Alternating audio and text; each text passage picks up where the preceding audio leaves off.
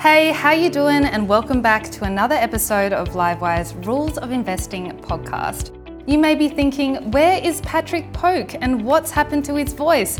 But rest assured, he is completely okay. We're sharing around some of the podcasting responsibilities so we can send more fantastic content your way. I'm Ali Selby, and today you'll be listening in on an interview with one of the world's greatest short sellers, Jim Chanos, the founder of Chanos Associates.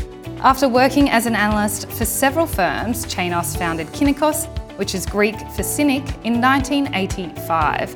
Throughout his career, Chanos has identified and shorted numerous corporate disasters, the most notable being a short position in energy and commodities giant Enron a year before it filed for bankruptcy in 2001. Today you'll be hearing his current view on markets, where he is seeing froth, as well as why he believes short sellers are about to come into a bit of luck. We also talk about some of the learnings from his successful short of Enron, as well as other fraudulent companies he believes have been overlooked by the market today. And just in case you're wondering, we also discuss whether he recommends other investors pursue a career as a short seller as well.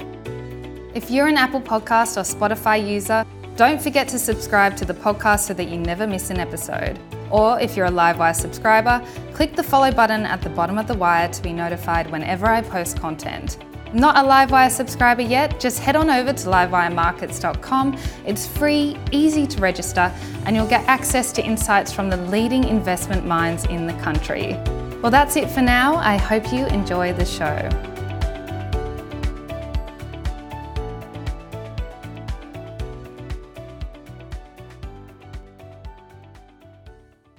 Hello and welcome to Livewire Markets. I'm Ali Selby, and today we have a very special one for you. All the way from Miami in the US, we're joined by Jim Chanos. He's one of the world's greatest short sellers and the founder of Chanos Associates. He became world famous after predicting the demise of energy and commodities company Enron, and today he's sitting down to talk to you. Thank you so much for joining us today, Jim. We really appreciate it. For those Aussie investors who may not know you or Chanos, can you tell us a little bit about the firm and what makes it different to other investment managers and perhaps the meaning behind the name?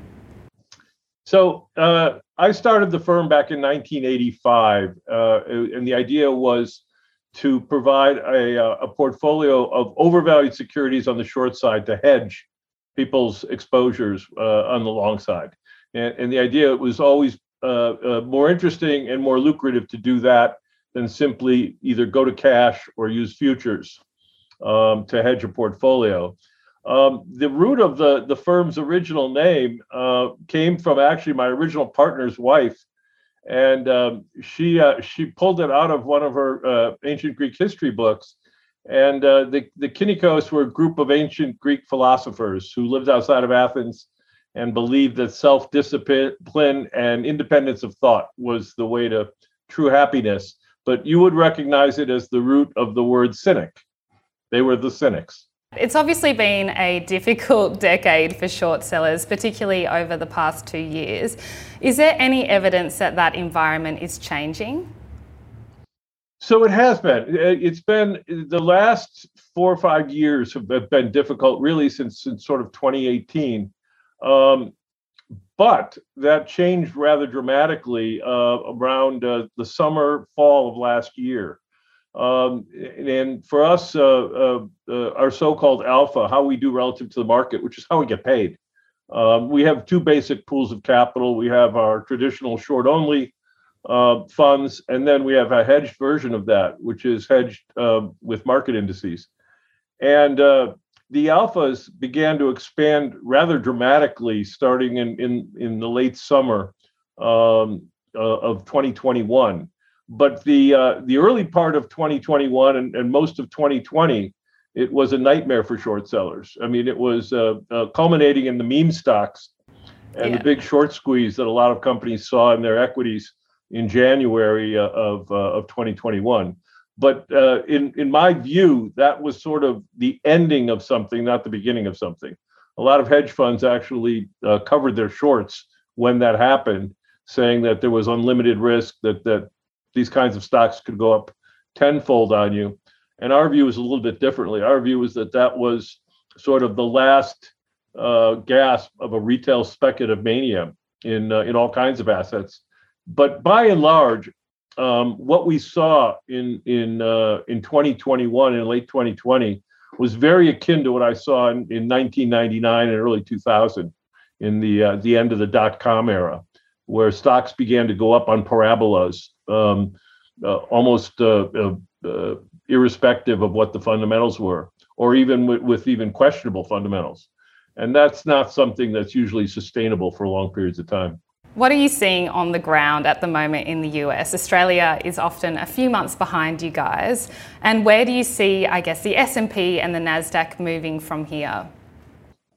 Yeah, I mean, my market predictions are worth pretty much nothing. So, and since we run, both hedged and we're running our portfolio as if our clients are long, our idea is to just focus on the companies themselves.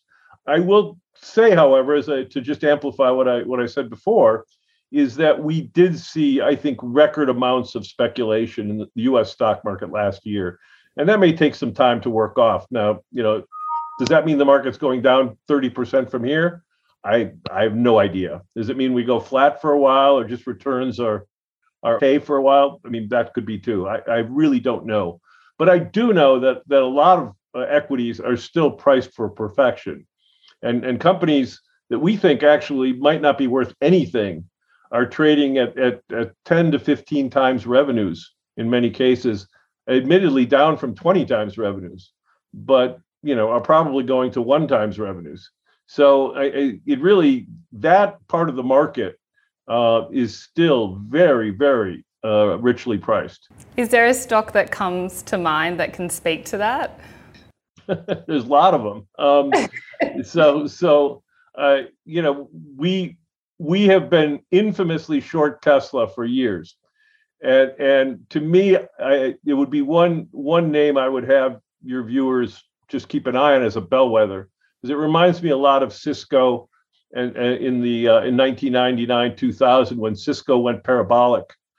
Cisco made routers and equipment for the internet.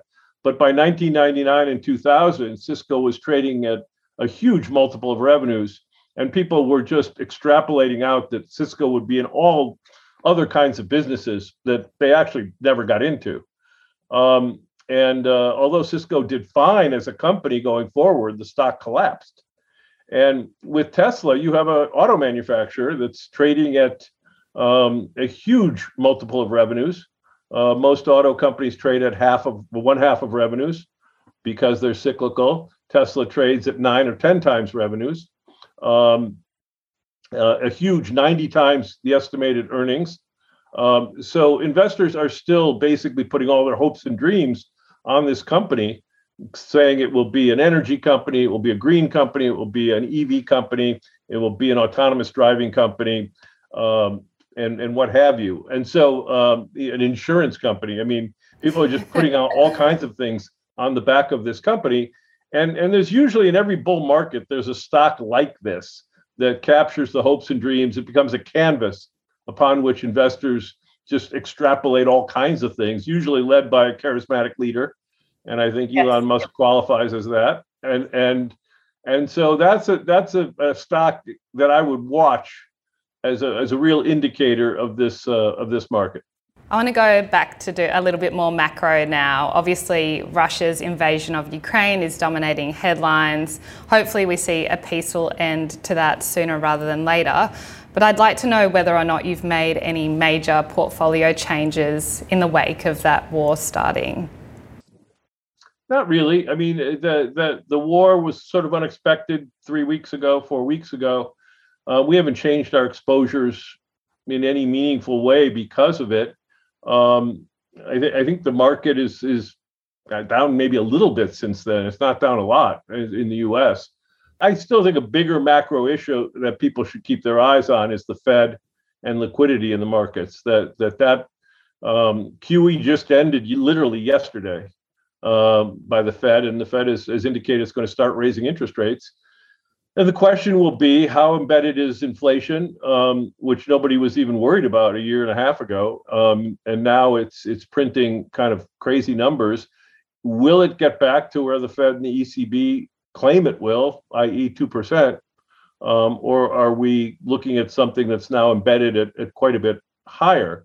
I would point out that if we are going to embed at 2% and U.S. growth is real basis is 2%, you're looking at 4% nominal GDP, and normally 4% nominal GDP would not have 0% interest rates and a 2% 10-year. You would have meaningfully higher. You would have 3 or 4% short-term rates and 5 or 6% 10-year. So interest rates, by any stretch of the imagination, even if inflation comes back down, are really, really low. And what investors have to worry about is that regime changing, and will we see higher rates going forward? You recently appeared on CNBC and said that right now is the time to be long the indices and short a lot of the craziness. Can you tell me what you meant by that, and also where you're seeing craziness or froth right now? Yeah, so again, it gets back to sort of our core belief that there are lots of individual situations at any given time, sometimes more than others, that just don't make any sense to us, right? Investors have just extrapolated out hopes and dreams, or the company's playing accounting games, or something's dramatically changed in the business, and yet, we really don't want to be held hostage to the stock market. So the idea of being long the market and being short these types of situations has always been attractive to us. So where is that? There are lots of areas with asymmetric risk rewards right now, as I indicated earlier. A lot of them have to do with the fact that interest rates have been low for so long, and people have gotten used to that. A lot of them have to do with the accounting games we see be played in Silicon Valley. One of the things we've been railing about for the last few years is the increasing use of pro forma earnings metrics by companies that increasingly are disregarding large amounts of expenses in order to show profits. So I'll give you an example. A company like Square, the big payments company that just bought Afterpay, which is a Aussie company, the buy now, pay later company. And Square is lost money on a GAAP basis in the fourth quarter, but reported an adjusted profit. They're supposed to make, I think, an adjusted basis $1.25 this year with the stock over 100. But that's adding back share-based compensation. If you actually look at the earnings on a GAAP basis, they're supposed to lose money. And that's just a very good, vivid example of the number of companies that are paying their employees in stock and disregarding the expense. You talked about there being a new market regime. Do you feel like investors will continue to accept that, I guess, adjustment on balance sheets going forward? I think that people are beginning to catch on. So in the case of Square, just excuse me, it's called Block now, but the symbol is SQ. It's its old name. So I'll give you the reason I bring it up is, so the stock has gone from 240 to basically a little over 100 in the last 6 months. So as I mentioned earlier, a lot of these kinds of companies are down quite a bit. But the pro forma EPS number for 2022 during that same time period has gone from 240 to $1.20. So it was trading at 100 times in October, September, whenever it peaked out, and it's still trading at almost 100 times now. And both of those are questionable estimates because they add back the share-based comp. Square is actually, as I said, probably going to lose money this year, or Block, excuse me, is going to lose money this year. So investors, I think, are catching on, and that's why we're seeing some big drops in these kinds of tech names where the growth has slowed and they aren't really making any money. They're just telling you they are because they're paying their employees in stock. And by the way, that's a two-edged sword. We saw that in the early 2000s when the dot-com era blew up. Companies that were aggressively paying people in stock options because they didn't have to expense them in the US suddenly realized they had to pay people more and more as the stock declined. And there was more and more dilution. And so what was a virtuous circle on the way up became a vicious cycle on the way down. I want to talk about, I guess, the short that made you super famous in the world. It's Enron. Are there any learnings from this short that you think are still relevant today?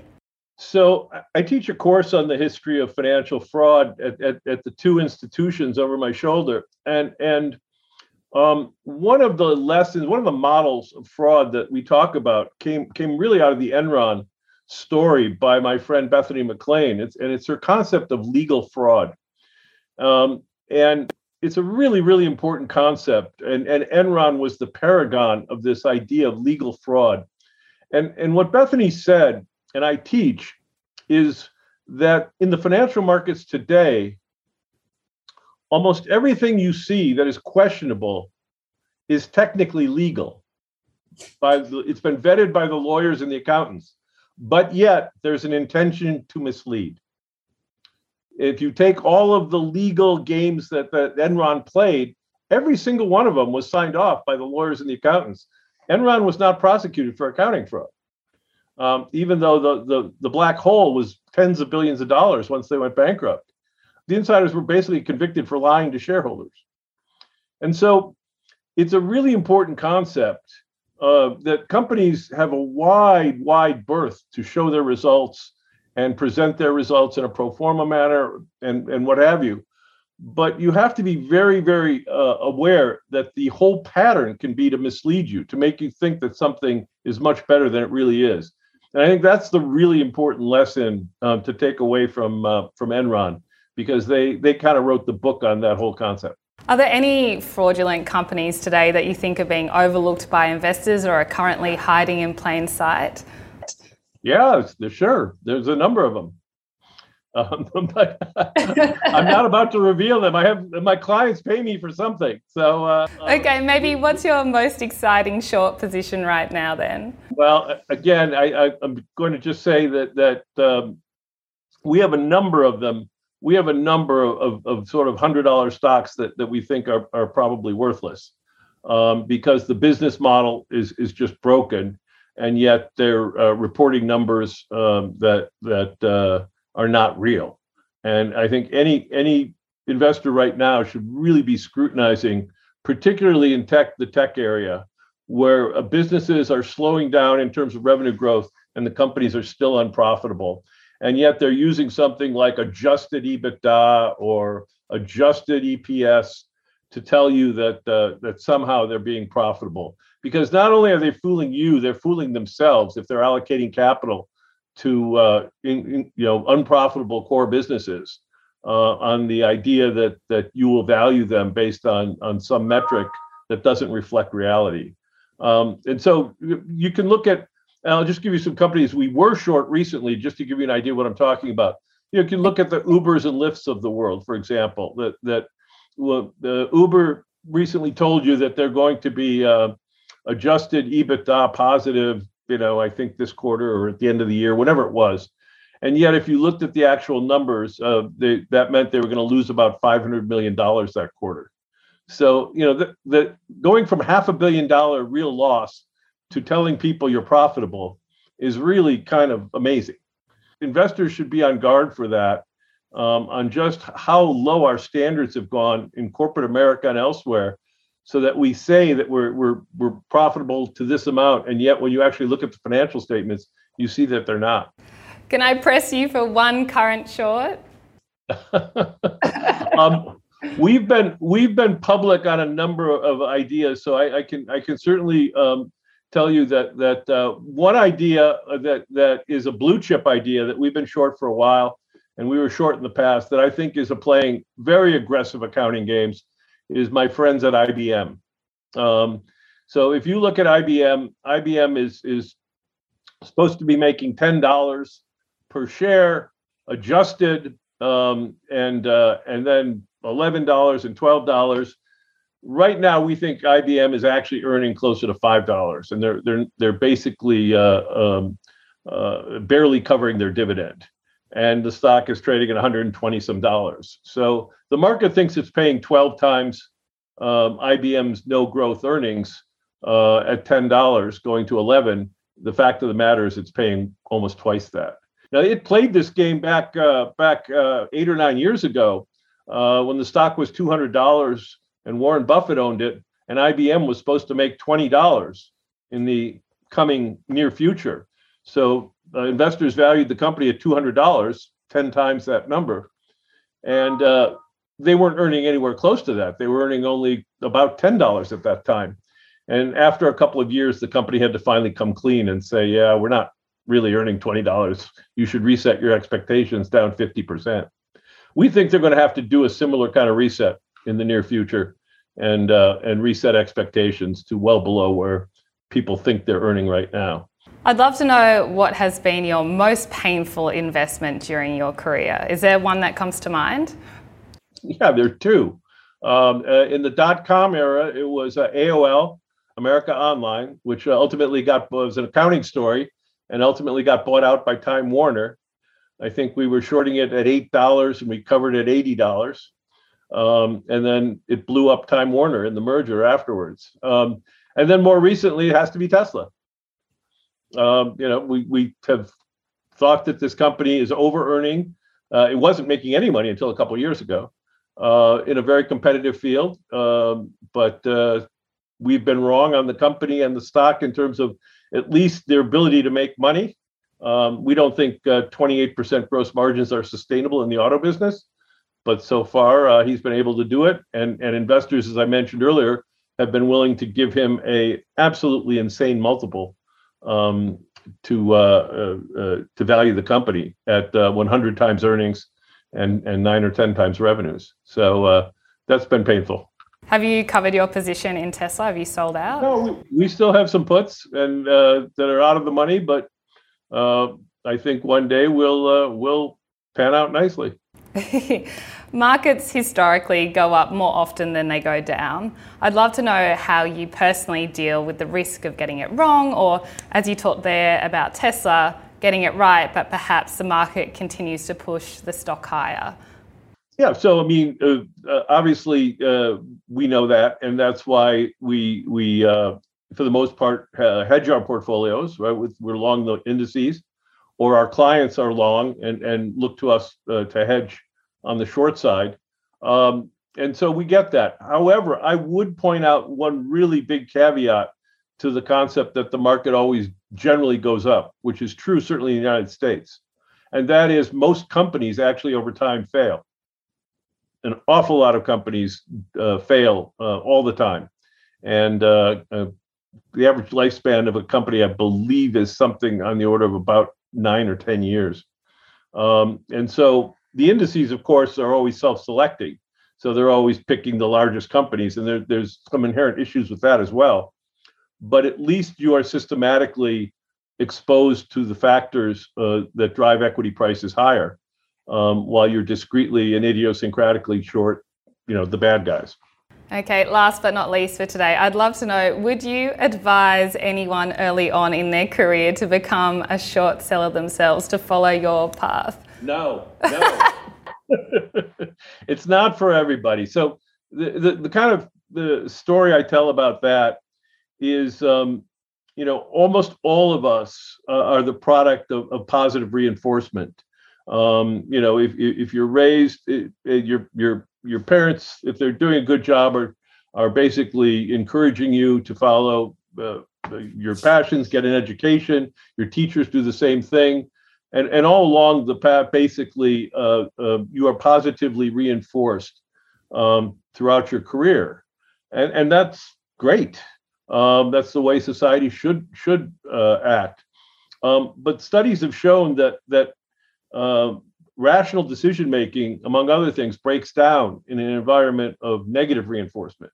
Wall Street, on a financial basis, Wall Street is a giant positive reinforcement machine. I mean, every day we come in, we're short 40 names.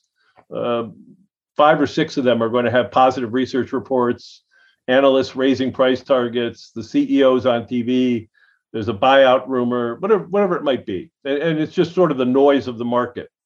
But it's a positive reinforcement machine. They're constantly telling you should be owning these stocks.